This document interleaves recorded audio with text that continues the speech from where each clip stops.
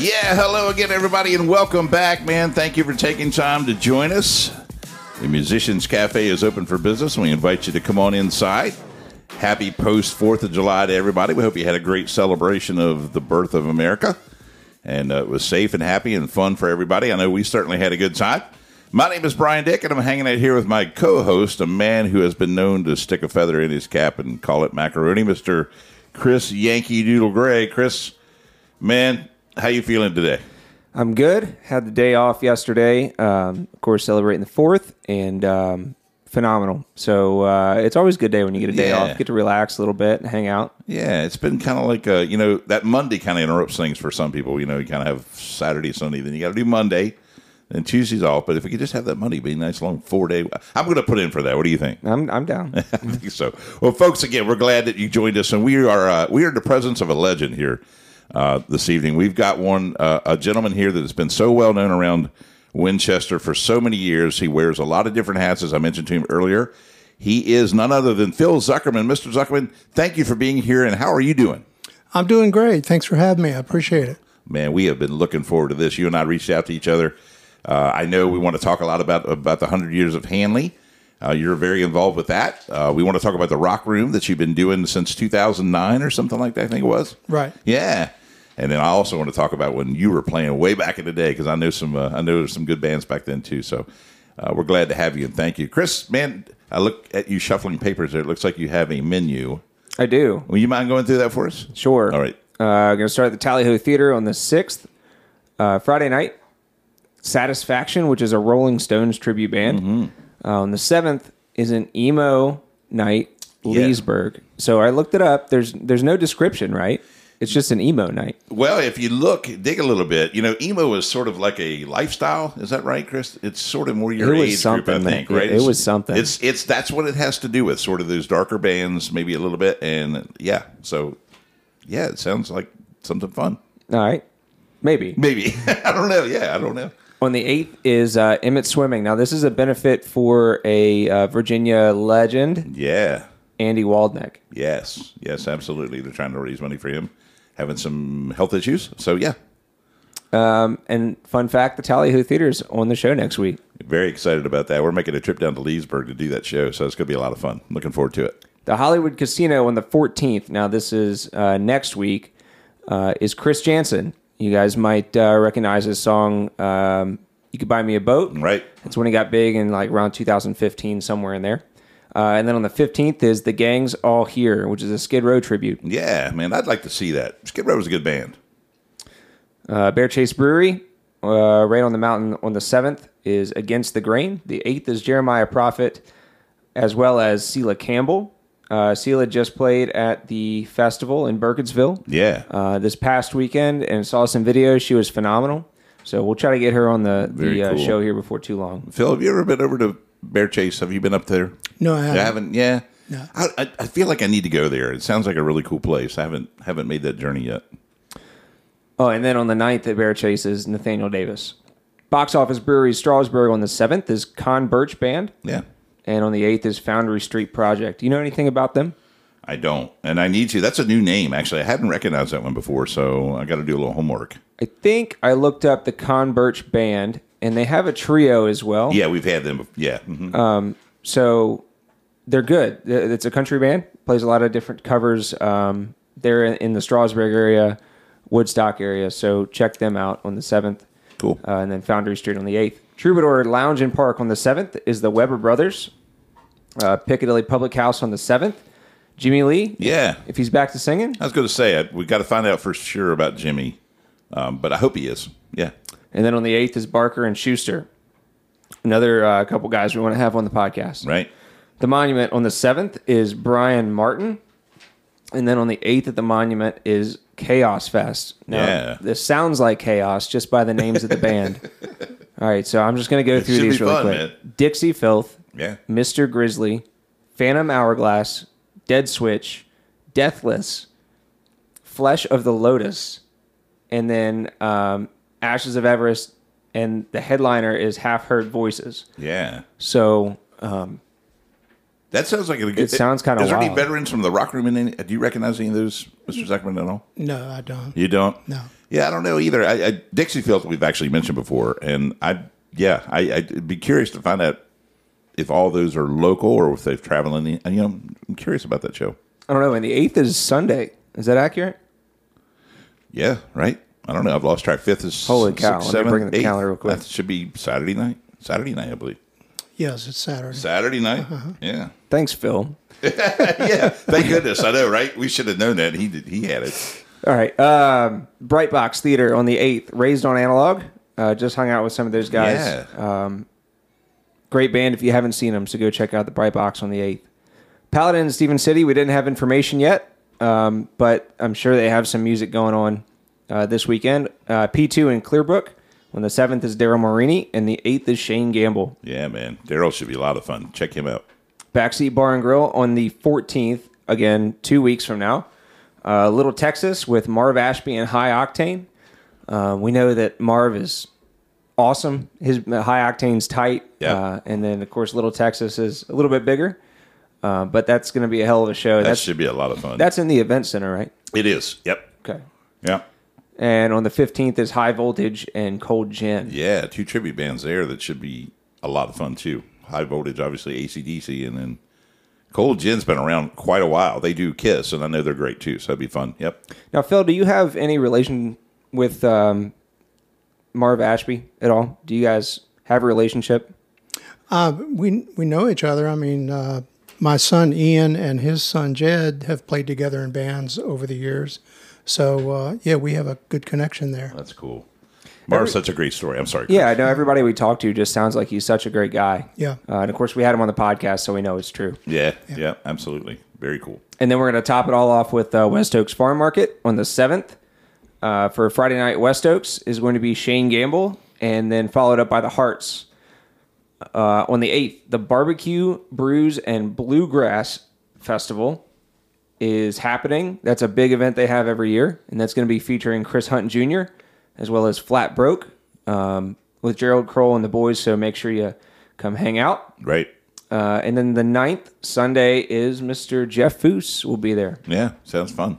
That's the end of the menu, Brian. You got a trivia question for folks? Man, I do. And thank goodness you reminded me before the show started, or I would not have had one. But you reminded me, so I appreciate it. Yep. So I scrambled around, and I found one I thought was kind of fun because it'll make everybody think a little bit, I believe. But you got to wind your clock back to the 20th century because we're in the 21st century at this point. So during the 20th century, what do you believe is the most downloaded song? Now, keyword in there, downloaded, because that means you have to get it off the internet, so that's going to change things a little bit. But what do you think might be the most downloaded song of the 20th century? And it might be close on the 21st century. I have a guess, but Well, throw it out there. I'll wait. Throw it out there. Billie Jean? That's a good guess, but no, not the correct one. Not the correct one. But Mr. Zuckerman's thinking, I'm telling you. Phil, do you got a guess, too? I don't know. I was thinking of, I know that Every Breath You Take was one of the most played songs on the radio, but I don't know if it was. That's a good guess, too. Yeah, I wouldn't have thought about that, but you're right. That's a very, very, very popular song.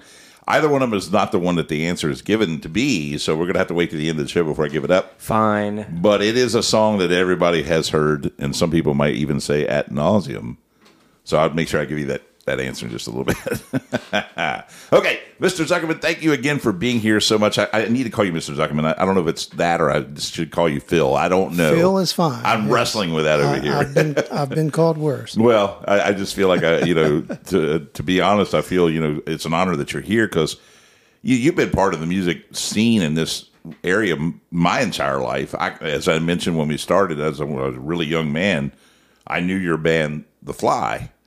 And so, here you are 45 years later or whatever it may be, and you're sitting in my dining room having a good time on a podcast with me. That's really kind of surreal to me. It's really cool because I've just known you for so long that the Mr. Zuckerman sort of feels like it's where it needs to be, I guess.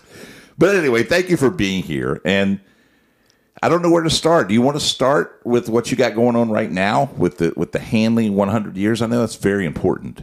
Yeah, we can do that. I'm in charge of booking these music events starting in June of this year, and it's going to be one event every month until next May. Right. So, and the caveat is that they want people who attended Hanley High School. Okay. Even if it's one person in a band, that's kosher. Works. I like it. So I've had my work cut out for me. We already had our first event, which I played for and my son's band played for. And we did that because nobody else was available for that particular day. Oh, wow. Okay. And I thought, well, I'll throw something together. And how'd it go? Went well, right? You had a good time? Yeah, it was sold out. We had a good time. Nobody threw any cell phones at us, so I was grateful for that. I knew better.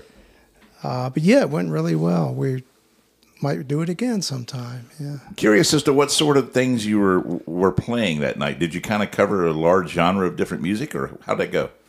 We did some Hendrix. Okay. Eric Clapton. Okay. Good. Jeff Beck. We actually did a tribute to Jeff Beck. I had a slideshow prepared, but unfortunately the device wouldn't work. So, but we did "'Cause We've Ended as Lovers," which is one of my favorites by him. And then we did some blues, and when Terry and Scott came up, Terry Oates and Scott Lyric. Yeah. We did "Superstition" by Stevie Wonder. Yeah, there you go.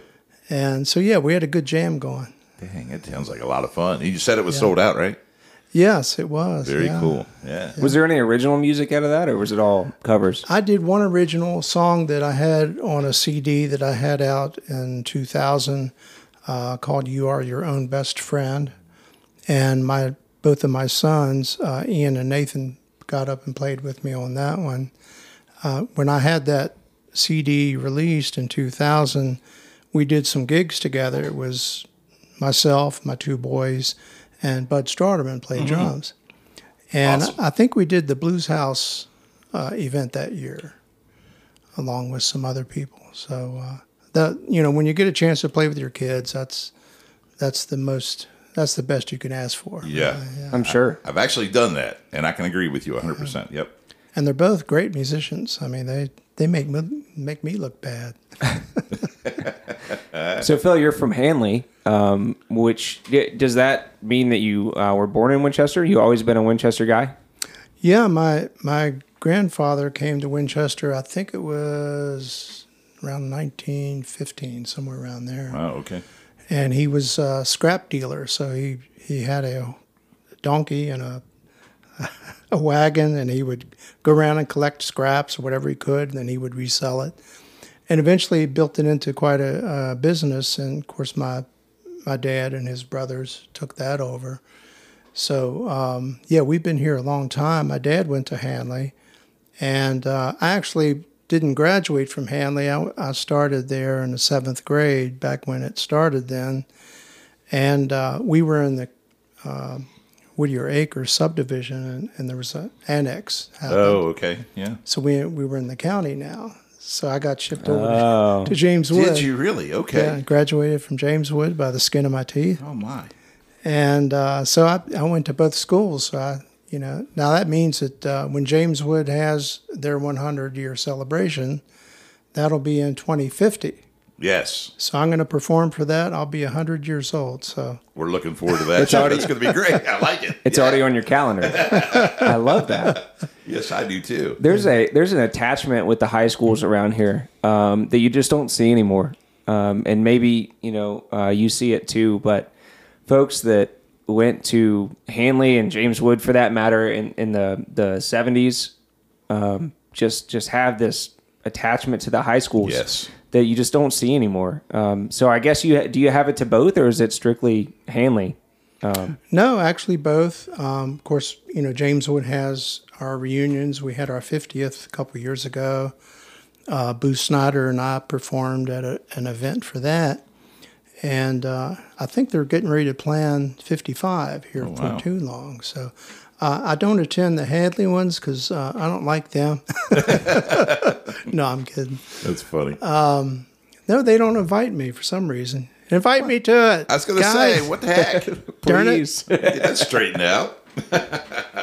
So, all of us can admit, Phil, that, I'm a James Wood graduate. All my family did. there's no prettier school in the state of Virginia than John Hanley High School. It's just the way it is. And because it's been there the longest of all the high schools, it should and does have the deepest roots. When did everybody saw the 100-year celebration coming? I get that, but when did planning sort of start? Like, hey guys, we got to jump on top of this. We want to do a lot of different things for 100 years. When was the first that you sort of got contacted about all that? I know it started about a year ago. Kimberly Ball, who happens to be a neighbor of mine, contacted me, and it's been almost a year ago, and asked me to take on this task. And at first I said, no. And I thought about it, and I thought, well, yeah, I'll give it a shot, see what I can do. Because, I've booked bands over the years, sure, my own bands and whatnot, but to do a whole series like this was a little bit intimidating. But I've enjoyed doing it. There's a lot of people that I know personally who are going to be involved in it musically, so right. It's special to me to be able to get them involved in it. Gotcha. Can you pull the curtain back a little bit and let us know what you got? I know you just finished one this weekend.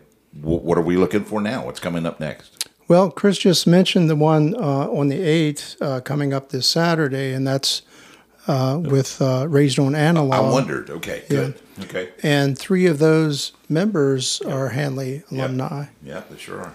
And the drummer is Jeremy Owens, and he's probably the youngest, I think, in the band, but he also plays drums in some of my rock room bands. Oh, nice. Okay. And I actually taught him guitar when he was young, so he's been with the rock room for a long time. So, and that particular event is going to be standing only. So it's they're a great dance band. Sure. They do have seats around the perimeter if people aren't familiar with the Bright Box, so you can sit if need be, but mainly for dancing. So I hope people come out and support that. Yeah, for sure. Yeah. And then, excuse me, there's other events that are not having to do with the music series, but on July 13th, there's going to be a get-together at Hanley at 6:30, and it's basically just a walkthrough kind of thing. And then on the 18th through the 23rd, they're going to have a photo exhibit at the Museum of Shenandoah Valley. Okay. And that's a free event. And they're just going to have some photos of years past that'll be up there for that. And then August 19th, Mojo Mothership is going to be playing. Very cool. And I think you all have had them on the We have, podcast. Yeah. Yeah. Definitely have. They were with us the other night, too. It was fun. And Cindy Abramos, a 1982 graduate of Hanley.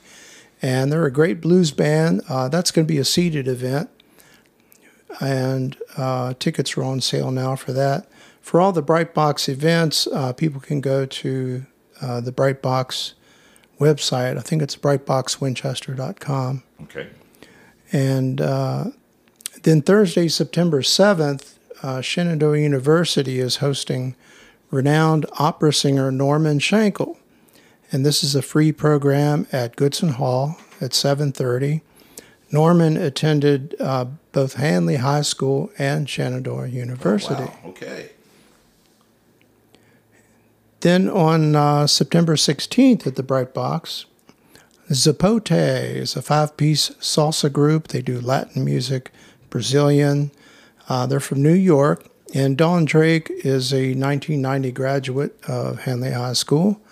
And they're from New York, so they're coming all the way down here to perform. That's going to be another dancing event, so that should be a lot of fun. That is fantastic. Cool. Then they're going to have an arts and crafts event September 23rd, and that's going to be at Hanley also. I think it starts around 10 a.m. And let's see, what else do we have? Oh, yeah, Friday, October 13th, there'll be a special event at the Wilkins Event Center at Shenandoah University. Details for that will be coming soon. It's a ticketed event, and it's for anybody that wants to attend, but it's almost like a giant Hanley reunion. I got you. Okay. Yeah. Yeah. They're going to have music and all kinds of things going on. And then on the 15th of October, they're going to have what's called a family day. These will be activities for all ages. I think that's going to be from noon to 4 o'clock. And now homecoming is October 14th. So they're not having anything in particular, except I think they're going to have tours of the school if you want to go see Hanley School and get a tour, and that's going to be from 10 a.m. till 4 p.m. Right. They're going to have to put some more seats in the Hanley Bowl, I believe. Wow. I bet you will be. You know what? I'll bet you're right about that. Yeah. And then Saturday, November 11th, at the Winchester Moose Lodge, will be Maude and the Rockers. All right. And Yes. that's sponsored by the Judges Athletic Association. Gary McIntyre, Boo Snyder, and myself are Hanley alumni. And this will be the first public appearance that we've done since, I think, 2013. We played last year for my son Ian's wedding reception. Oh, nice. That was fun. And, yeah, that was fun to do. And the ticket information for Mod and the Rockers, that's all going to be forthcoming as soon as we get all that together. So that's going to be a ball. We played there. Last time we played there, I think we had like 700 people or Isn't that something. something? Wow. Although that's been cut back now. I think there's going to be maybe 400, 450 allowed ticket sales or something. Wow. I guess that has to do with the fire department or something. And also I did want to mention that in a lot of these events, Joe Boyd, who is a Hanley graduate, is going to be emceeing these events. So he's been helping out with that end. He emceed our event that we had recently and does a great job. As a matter of fact, there's a video on my YouTube channel for the Rock Room that has the concert that we did. It has Joe's introduction, and it also has the Jeff Beck tribute. Oh, nice. On there. So if anybody wants to see that, it's free and open to the public, so please take a look at that. And I think that's pretty much it as far as the Hanley events go. Sounds like a great schedule. There's a lot of cool things going on there. My goodness. Yeah, they've put a lot of time into this, especially Kimberly Ball. She's been working really hard. We get together at least once a week, once every other week to go over things, and she's really put a lot of effort into this. And there's other people involved as well, but she's my main contact for this series. Very, very cool. Yeah. Well, thank you for putting that together and going over that with us, man. I'll tell you, Chris, busy schedule, buddy. Oh, yeah. And it's going all summer, right? So November were the dates? It went through November? November is the 11th. Okay. Yeah. Yep. Wow. Yeah, I mean, it's just it's a summer packed full of events for you guys. Now, is that posted anywhere for people to go see? Like if they went and looked at the Hanley website or... Yes, there's the Hanley website is onehandley.com, and they also have a Facebook page. And I have my own Facebook page for the events, and it's just the Hanley 100-year music series. Gotcha. Yeah. Wow. Well, Phil, like Brian said at the beginning of this podcast, he said legend. He said the word legend, and we don't say that a whole lot here. Yes, I did. For somebody like me who has just not heard your name a whole lot, being from the county and a younger generation, tell me what makes Phil Fly Zuckerman who he is today. Where'd you start? You said your grandfather has been in Winchester. You've been in Winchester your whole life. But how did you get into music in the first place? And how did you get to sitting in Brian Dick's living room today? How much time do we have? We got plenty. Roll tape, everybody. Enough. Well, I first got interested in the guitar. I think I was about 8 years old, and I saw Ricky Nelson on TV on the Ozzie and Harriet show. Oh, yeah. He's playing with his band. People are, standing there, and I said, "That's what I want to do." And I don't know what it was, but something just flipped on a switch. And pretty soon after that, I started taking lessons at G&M Music Store, and I did that for maybe a year or two. And I got bored with it. And after that, I started just teaching myself by listening to the radio and trying to pick out songs by ear. And then a friend of mine that lived up the street, he was actually a friend of my brother's, my older brother, was visiting one day and he heard me playing guitar. And he said, "Hey, you want to start a band? I play drums." And I said, "Sure, why not?" Awesome. So that was Gary Haynes. Okay, yeah. Arlo. Yeah, I know Arlo very well, yeah. Or didn't know him, yeah. So we started off, and it was just drums and guitar. So, you know the band White Stripes? Yes. We were the first White Stripes. I gotcha, yeah. We were called the Brown Stripes. No. We were actually called the Spiders. Okay. And we would play for events at his church, like Halloween or Christmas or whatever. And eventually we added a saxophone player, David Wright. And David went on to play with the Navy band. And he has a big band in the D.C. area. And they play for the senators and the presidents and all kinds of stuff. So he's still doing that. Unfortunately, Arlo passed away a couple of years ago. He did. But after that, I played in different bands over the years. Probably the most well-known locally would be Mod and the Rockers. And I played with them for a couple of years before I graduated. After that, I went to school in Nashville to a broadcasting school where you basically just go and learn how to DJ and you get your third-class operator's license and all that stuff. But I wanted to go. My parents wanted me to learn a trade. I said, "Okay, well, I'm going to Nashville." There you go. Yeah. Yeah. So I went to Nashville, and what was cool back then, you can't do it now, but you could go to a publisher's company and walk in the door and say, "Hey, I've got some songs." They'd say, "Come on back, we'll listen to them." Wow. That one doesn't happen now. Yeah, I'm sure, yeah, right.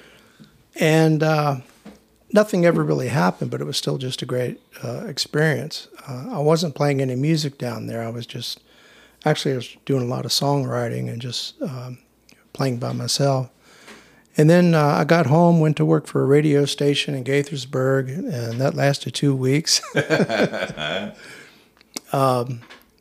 was on the graveyard shift. Oh, yeah, that's tough. And at first, everything was canned. I just push a button. Sure. Just sat there, took a nap, whatever. And it might have been the first night I was in there and the music was playing, and I get a phone call, and it's one of the head DJs. He said, "There's dead air." I said, "What do you mean?" He said, "There's nothing coming over the speakers." Oh, wow. I said, "Well, I can hear it in here." And he said, "Well, look up there, and there's a little switch. Hit that switch." So I did that. That worked, yeah. So it's like a DJ's worst nightmare, isn't it? And then I got into trouble because I had one of my music friends, Ron Wilson, worked at the Capitol Records factory when it was in Winchester. Remember that, yeah. So he would get these albums and bring them, give them to us, and this was before they were released to the public. So one of those was Paul McCartney's first solo album. And I played it, and I think it was, I don't know if it was the owner of the station, somebody came in and was giving me a hard time. And he said, "How did you get that record?" I said, "We don't have it yet." So I was in their good graces for a little bit. But and then one night I played Steppenwolf's The Pusher. Pusher, there we go. I knew it. Yeah, okay. And got in trouble for that. Not the most radio-friendly song in the world. Yeah, right. But I decided that just wasn't my bag, so I left that. Understood. And then I started playing full-time, putting bands together, and I did that for the next 10 years, playing in clubs and traveling up and down. We would go to Flint, Michigan, and Ann Arbor, and we'd go up to New York, New Jersey, down to South Carolina. We had a booking agent that would do this. Usually we'd go somewhere, and we'd be there 2 weeks at a time, and so we'd have a hotel room or what have you. And well, you're grinning. That had to be a lot of fun there. Yeah, right? It was great. And then we'd play 5 or 6 nights a week, 5 sets a night. So that's how you really 5 sets. Yeah, 5 sets a week. Wow. No thanks. So and of course it was all top 40 stuff. And we all had to dress alike back then and all that stuff. Were they suits or what did you dress in? Well, not really. Well, yeah, we had some suits, and then we would just have shirts that. Okay. All masks and stuff, yeah. And back then, the thing to do was to drive up to Philadelphia and go to this photography shop, and the man's name escapes me, but everybody went to this guy to get their photos done.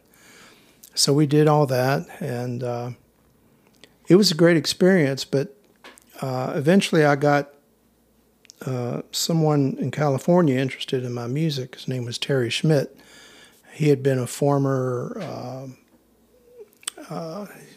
he's involved with the group, the association. Okay, yeah, I remember those. Mm-hmm. So I flew out there with Buddy Starterman, and we met him. And he said, you need to move out here, and this is where it's happening. So I did. I moved out there. This was 1979. And he got me a gig with this little lounge band. And it was a full-time band. Right.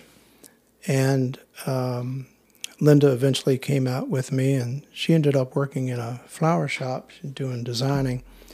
So when that band fell apart, while I was there, I did get in to see some people. I got in to see the vice president of A&R at Capitol Records. Okay. So just being able to walk in that building and get in the elevator and actually go to see somebody was quite a thrill. Sure.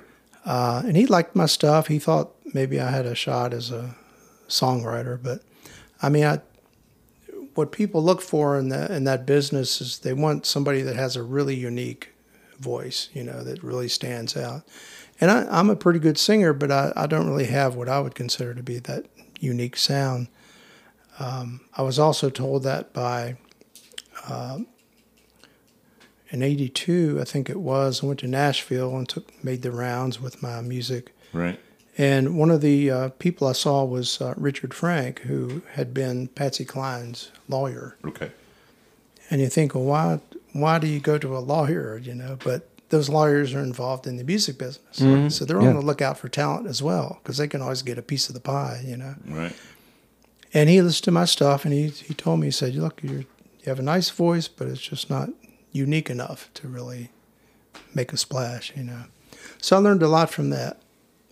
Then after that, we came back to Winchester to start our family, and I went to work for my dad for a while, and then I decided got an offer to teach at Shenandoah Music. Nice. Okay. Roger Stroh-Snyder was nice enough to ask me.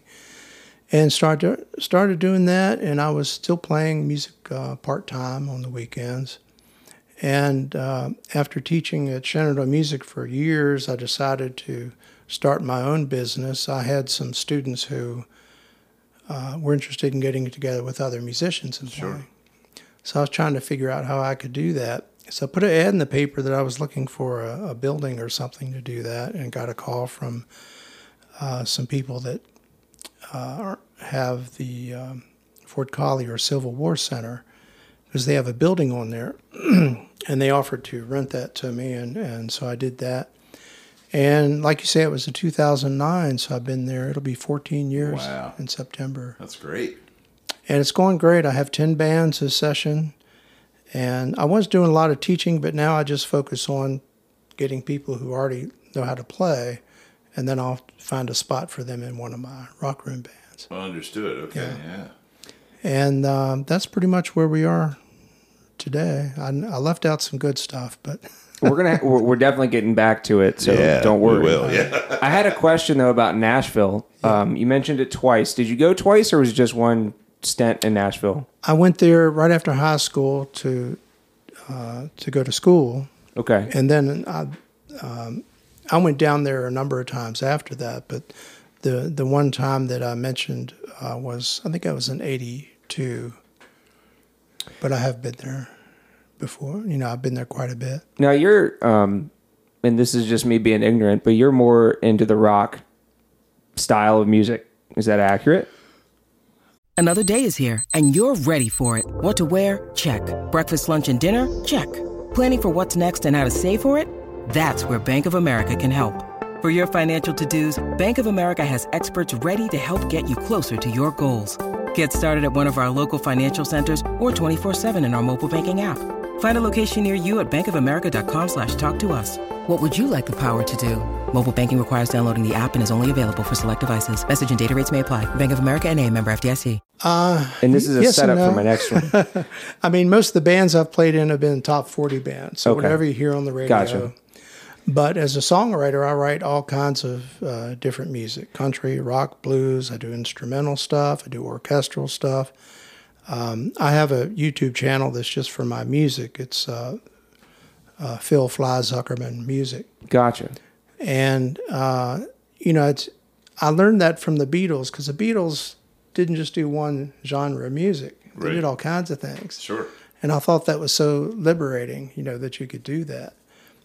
So that's kind of what I've followed is, whatever I think of, I write it. If it happens to be country, then it's a country song and so on. So I know all different kinds of people are drawn to Nashville, and they don't have to sing country music. And a lot of people don't get that. But the other thing that got my attention about you was your interest and your involvement in the recording and the DJ side of things.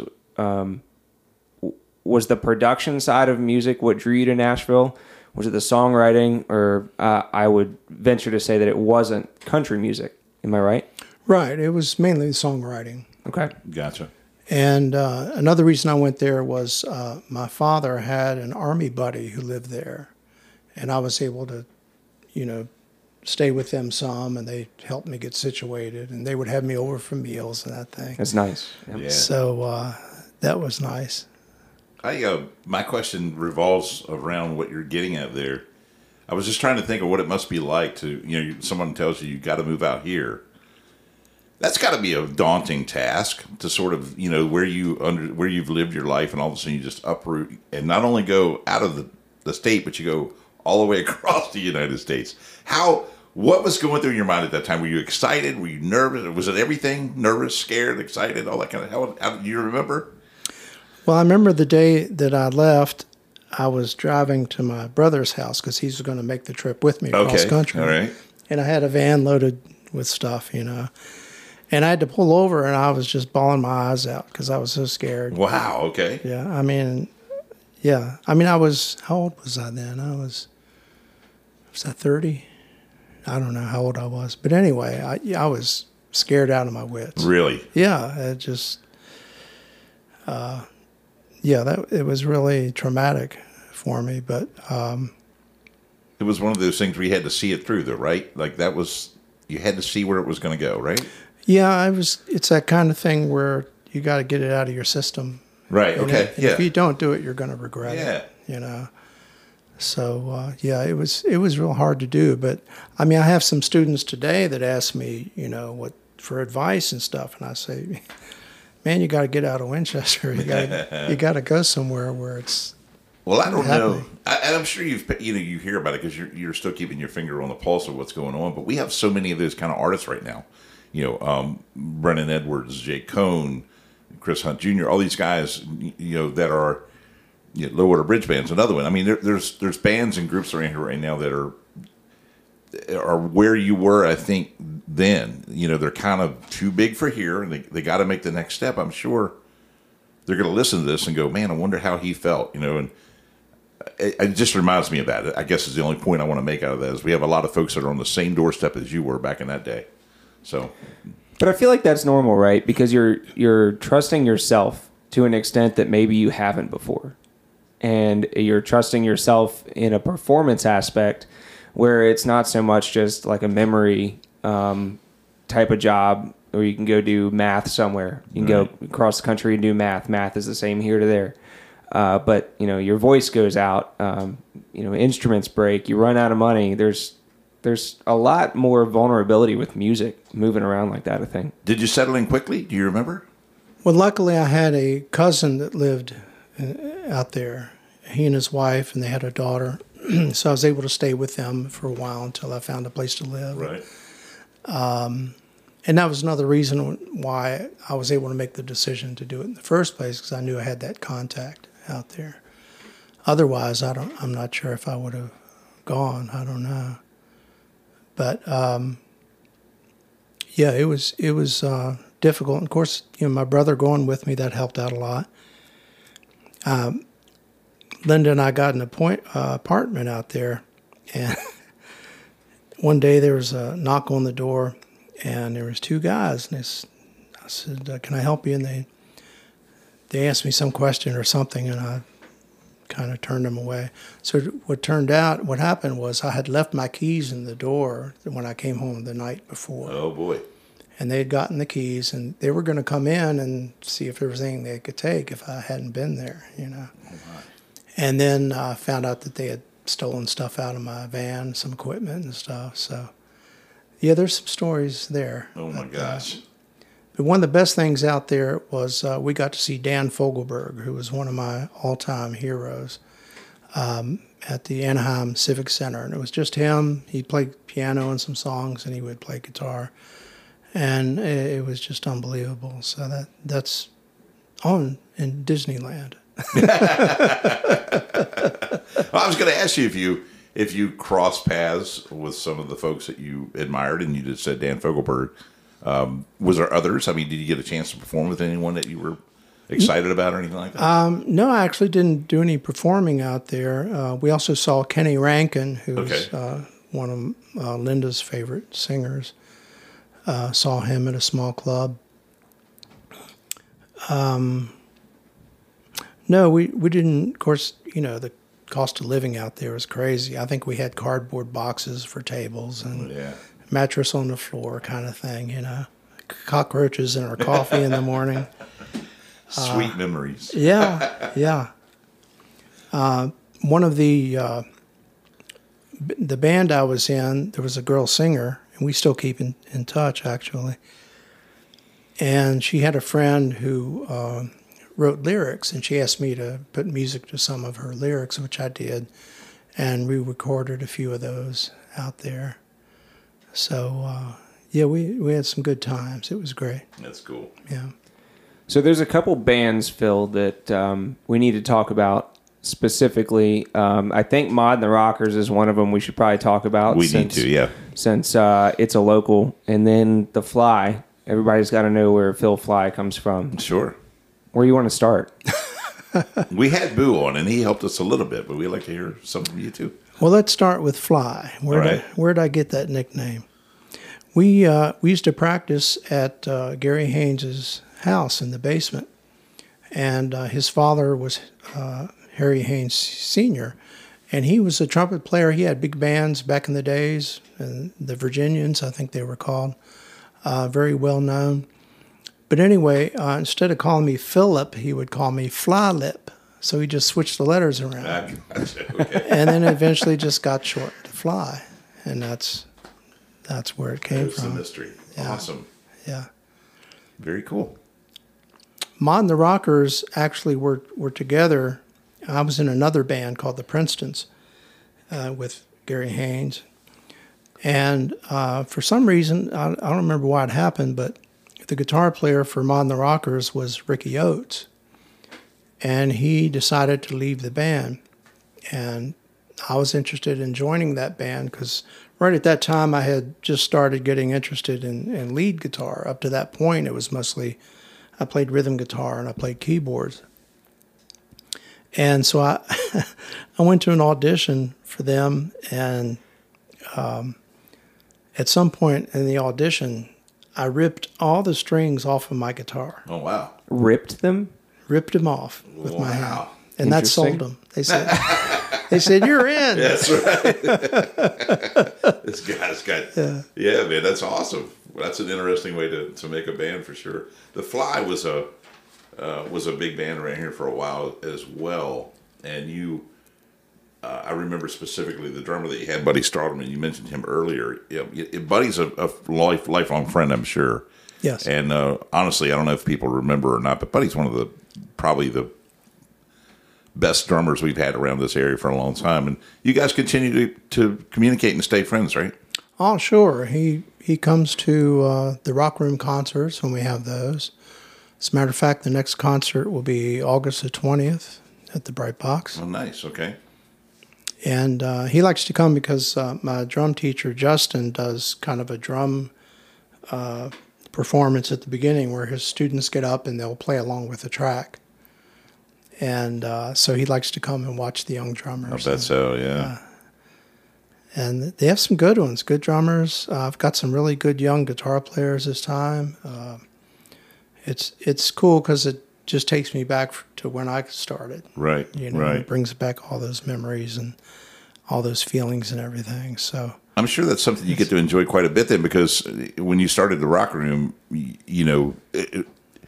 seeing these young players and your influence on them, and then the experiences that you've had, you've already told us they draw on those. That must be really rewarding for you to be able to see these folks grow musically, all the time. It is, but I've gotten to realize that it's not so much about the music as it is about them gaining some confidence, learning how to work with other people, taking some responsibility for things. That's what I've really seen the most, is how some of them really come out of their shells and grow in that way. Right. And the music is just what it is. Some people are really good, some people are beginner level, but that's fine. They can still play well enough to be in the band. Sure. And that's really what I focus on, is just to make it as low stress as possible. They get enough of that outside in the real world. They don't need to come to me. And Very get true. That, so I just let them come in and have fun. If they want to talk, they talk. If they want to play, they play. Gotcha. And that's my philosophy. Very good. So, Phil, I know as a musician, as somebody who plays guitar, I've had uncountable amount of people ask me if I could teach them how to play guitar. And of course, I taught myself here and there, type of deal. And, I say, yeah, I could teach you, but you've got to buy into it. Now, when the first person asked you to teach them, was your heart open to it, or were you just kind of like, I don't know how to go about this, and you had to learn how to teach first? Or was it just something that was inherent to you? That's a good question. I actually started teaching when I was a senior in high school. There was a competing music store called, was it Melody Music? No. I forget. It was across the street from G&M. Yes. Holiday Music. There you go, Holiday Music. Yeah. Yep, okay. And I would, after school, I'd go there and would teach, and of course then you just use the Hal Leonard book or the Mel Bay book, whatever, teach them how to read the notes.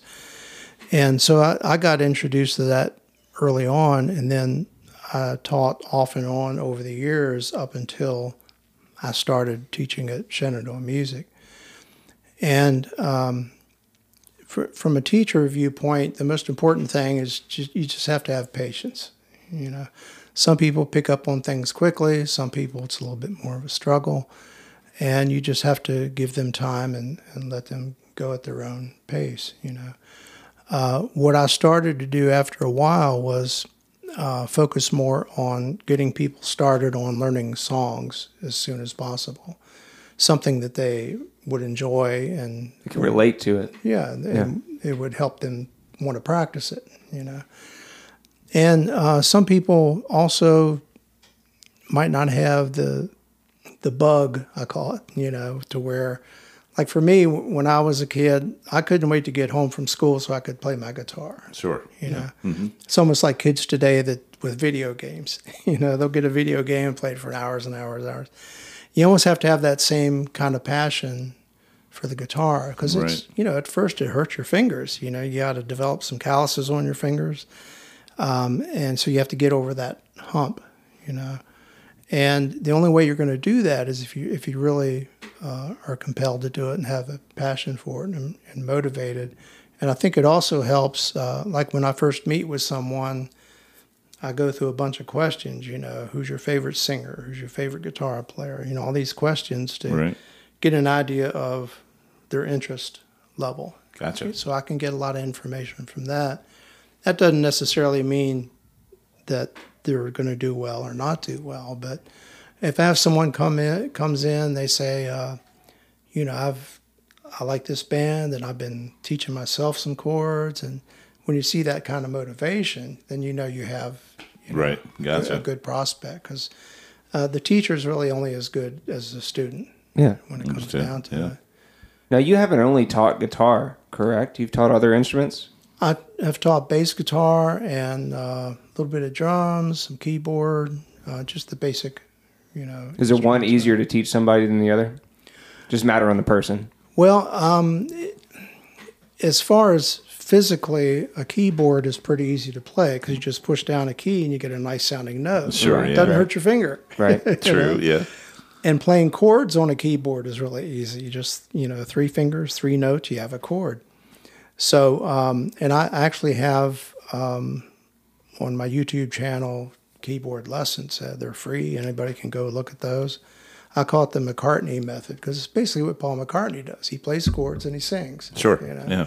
So you don't have to learn to read the notes, and you don't have to do anything really complicated. Right. Piano is a difficult instrument if you really get into classical things like that. Gotcha. But if you're just playing pop music or jazz, it's pretty easy. God forbid jazz chords. Oh yeah. No thanks. Yeah. And if I've noticed a couple of questions about the Rock Room, I was thinking about, first of all, it's sort of all ages down there, right? You have an adult group as well, correct? Yes, I have 4 adult bands. Nice. And my wife Linda plays bass guitar with 2 of them. Oh, okay. Yeah, I put her to work, man. Yeah, that's a good idea. And for somebody that was wanting to get involved in something like that, contacting you, obviously we've talked about, but at first, do you have extra instruments or do they need to provide their own? How does that work? Most of them, pretty much you have to have your own instrument. Okay. That way you have something to practice with at Sure, home. understood. Yeah. Sometimes I'll get instruments donated to the Rock Room. So if somebody needs something, and if I have something on hand, then I give that to them to help them get started. Right. That happens quite a bit, actually. I certainly don't expect you to get into specifics either because I know sometimes people are careful about this, but yourself, playing as long as you've played, do you have a collection of wonderful guitars that you call your kids, or do you just not get attached to instruments? How's that work for you?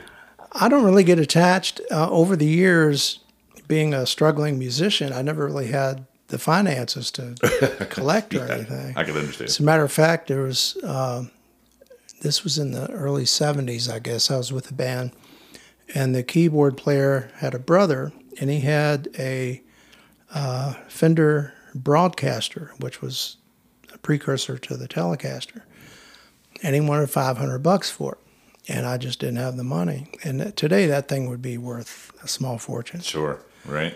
So over the years, I've just gotten what I needed for the job at hand, and if something else came along, I would sell that and then buy what I needed, So no, I don't really have that many instruments myself, and plus I don't like changing strings.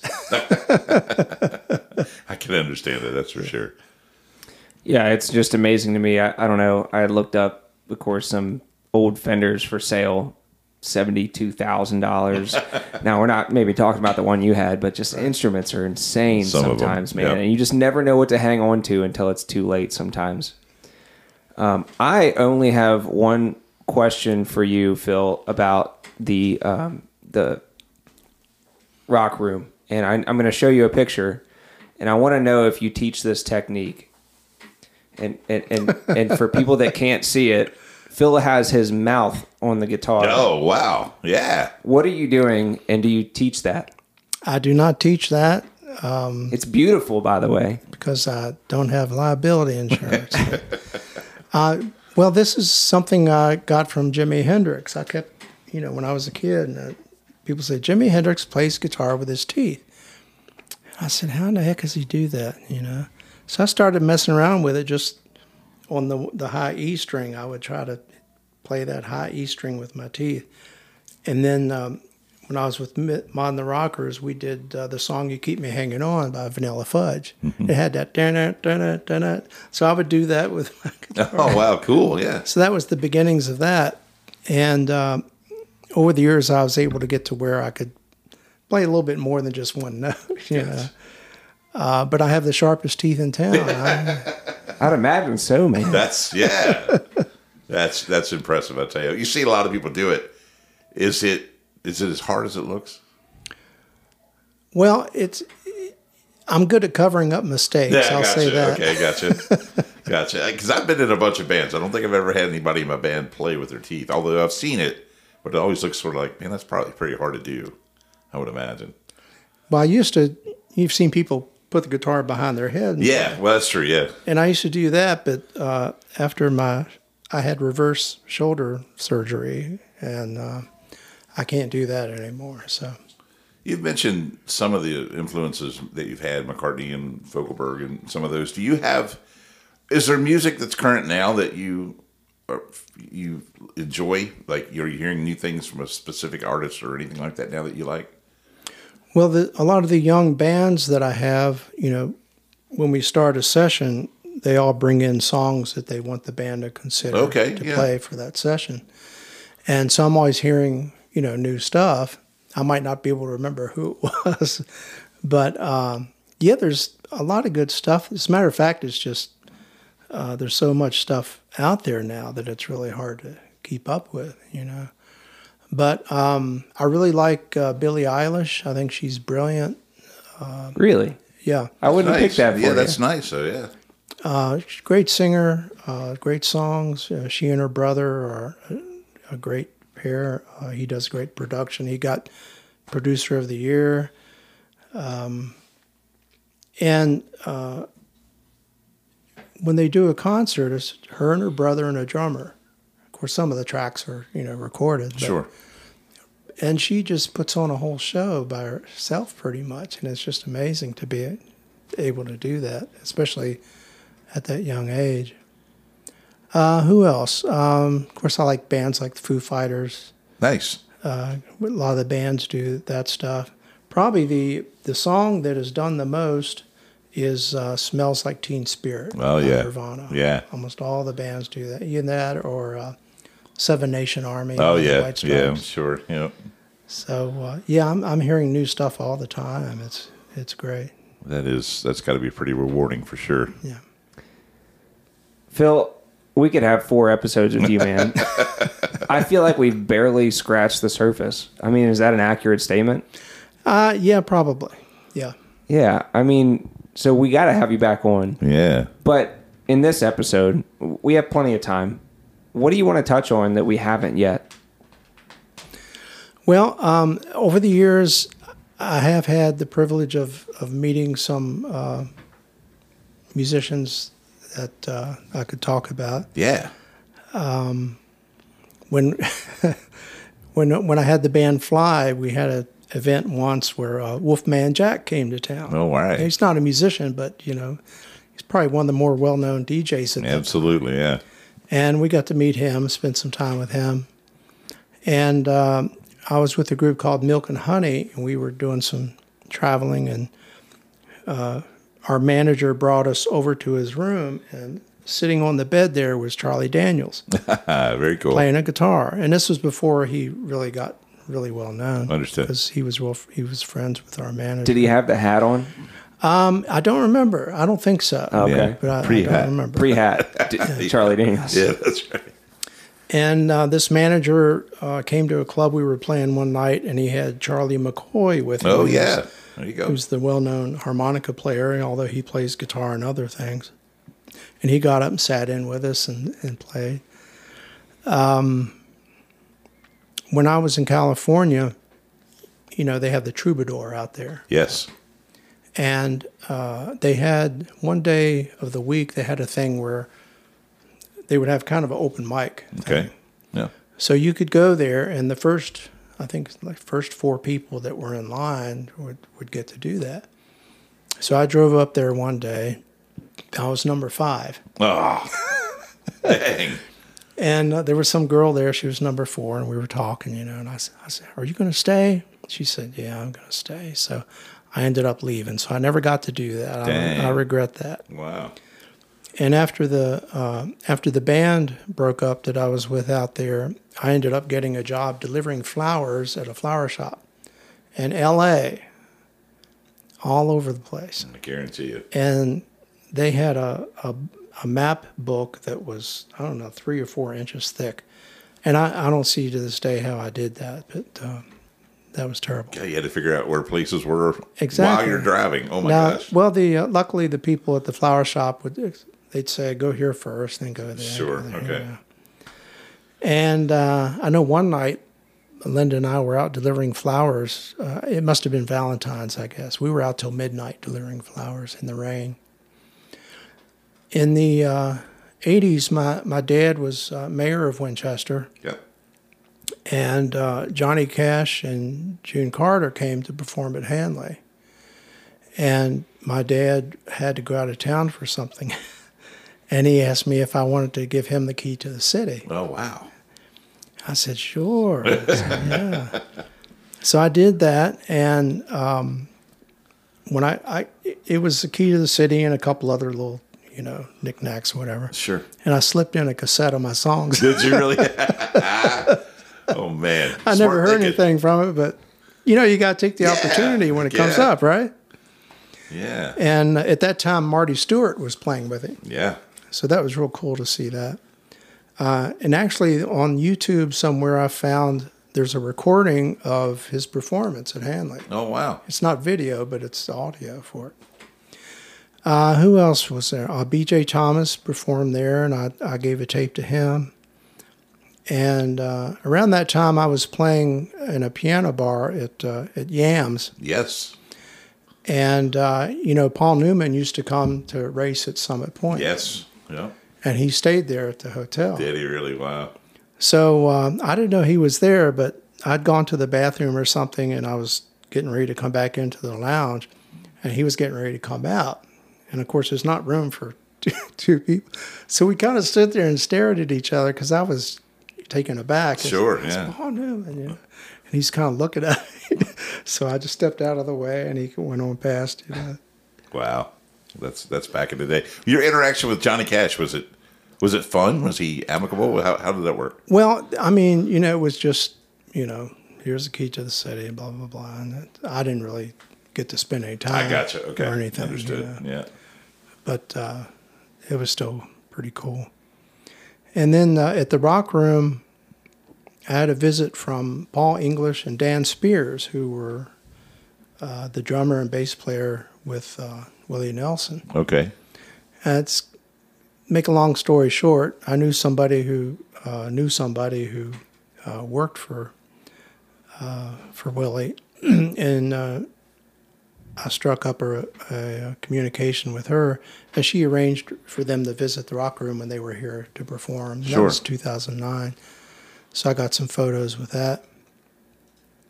And let's see. Did a gig with Dan Aykroyd and Skunk Baxter. They were here. Dan was here. He was what do you call it? Apple Blossom. Yeah, Grand Marshal. Grand Marshal. Yeah. I think I remember this show. He and his wife. Yeah, and so we played with them for that. I didn't really spend a lot of time with him. We had a rehearsal and then we played that gig.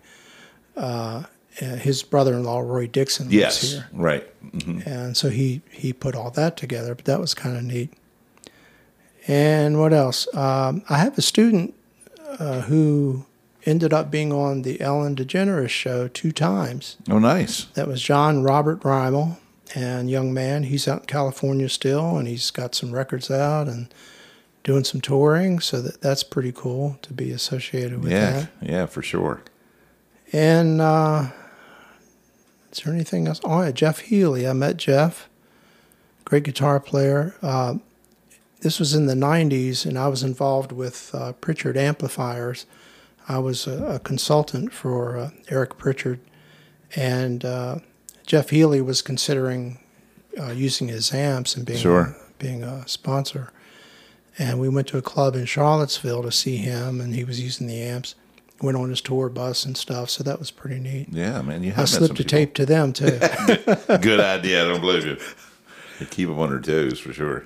So, yeah, I mean, I've had some close encounters, but not really spending any time with any of them, but still it was kind of neat, to me.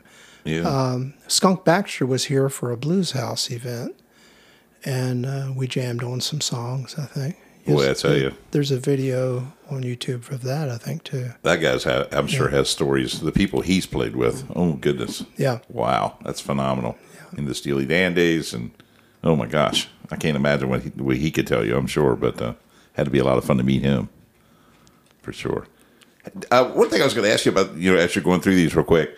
Chris and I, are sort of riding the wave of this new explosion of places to play and these new groups and things that are around. Have you felt that same thing? Because you've been through it all. Like you started back in the day when it's probably hard to find a place to play. Like I don't know where you, sort of venues you had back when you first started with Modern Rockers. But right now we have this big explosion of places for people to be able to go plug in and play. And have you felt that too? Have you seen that? Yeah, it's really good now. But when we first started, there were teen clubs in all the cities. Okay. They had the TAC Club here in Winchester and at the War Memorial Building. So we had a circuit that we played. We'd go to Strasburg and Front Royal and Winchester and Martinsburg and just rotate. Okay. So we played quite a bit, yeah. Wow. They should bring that back. Yeah, that's kind of a different feel. Yeah.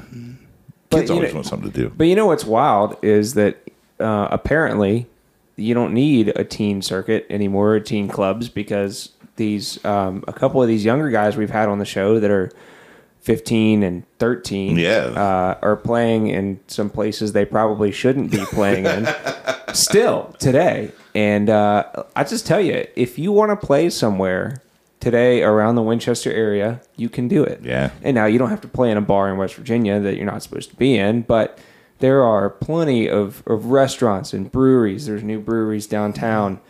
Everybody's got live music everywhere you look. Yeah, sure do. I think there's still a need for a place for, high school age people to go to. We don't really have that. So that would be, I've thought about doing that myself, but... Well, what you're doing is so good, too, because it gives them a place to rehearse, get in with a band. I mean, you could do everything at your location, you know what I mean? Right. Not only practice, but, figure out how to play with other people and everything. That's really important, too. God bless you on that. That's been great. Well, and also, I need to mention the Bright Box has been really great. They, we use their facility for our concerts, and they take care of us really well, so we couldn't do it without them. If you ever talking to them and they'd like to do a show with us, that would be great. You can put a bug in their ear if you don't mind. Yeah. I'll grab their contact from you before you leave. We've gotten with a bunch of these places downtown, the Monument specifically. I don't know if you've had any dealings with them, but they just seem to be pulling some music and talent in, good. Not only from just outside, but here in Winchester too. Yeah, It's really good at showcasing what we got. Yeah, the Monument's doing a great job. They're bringing in some good groups, and we've been there a couple times for they've had an open mic, which is really good, and it's a great, really nice place. Oh, it sure is. It sure is. Well, Phil, thank you so much. Did we miss anything? Is there anything we want to make sure everybody remembers about the Hanley 100-year anniversary celebration? So make sure we got all that out there for everybody to check out for sure. The only thing I would add is that a lot of these events that they're putting on are costing a lot of money. So it's really helpful for people to support the events. Yeah. And even if you didn't go to Hanley. So, any support we can get for these events is greatly appreciated. Well, yeah, absolutely, because even though we're in the county, that's still an icon around here, and that school, it means so much to the community that we all need to help. Sure, absolutely. Yeah. Phil, thanks for being on. Thanks for telling me a little bit more about you, somebody who didn't know a whole lot. Now I do. Yeah. Again, we have to have you back on at least for one more episode. Much like Tim Ferriss, you told us all the nuts and bolts, but we want to get deeper than that with you, because I know you got some stories and some laughs we could probably share later. That would be great. I appreciate it. Thank you. Be sure to give Buddy Startleman a high five from me too. He'll remember that. I think, because I bought his drum set. He'll remember that, I think. Well, anyway, if you paid him, I think so. Dad might have did that. I'm not sure, but anyway, cool. But anyway, thank you so much for joining us. Before we roll out, Chris, man, I better give the answer to that trivia question. What do you think? Yeah, do you remember it? Yeah, the trivia question was, what was the most downloaded song of the 20th century? And this is going to be one that everybody's going to know instantly and roll their eyes probably because they're going to go, oh, yeah, I get it. But you got another guess? Do you have a guess? Is it Enter Sandman. That's a good guess. Is it a Beatles song? No, actually, it's not. I'm going to go ahead and give it out. It's "Don't Stop Believin'" from Journey, the most downloaded song of the 20th century. How about that? So hopefully you're a little bit smarter, folks. After Phil Zuckerman talked to you and I gave you that trivia question, now you know more than you did when the show started. So you're welcome. The song that Brian Dick and I have played at every single wedding we've ever DJed. Yes, and sporting events too, for sure. Yeah. That's it. Well, Chris, man, thank you for putting on what you do. I mean, I couldn't do this without you. You know it. Yeah, man, no problem. Episode 53 wrapping up. We thank you guys so much for supporting us, supporting Phil, supporting all the local musicians and venues here in Winchester, Virginia. Absolutely. And happy birthday once again, America. And for those of you that haven't heard yet, please no lounging in the left lane. Until we meet again, peace.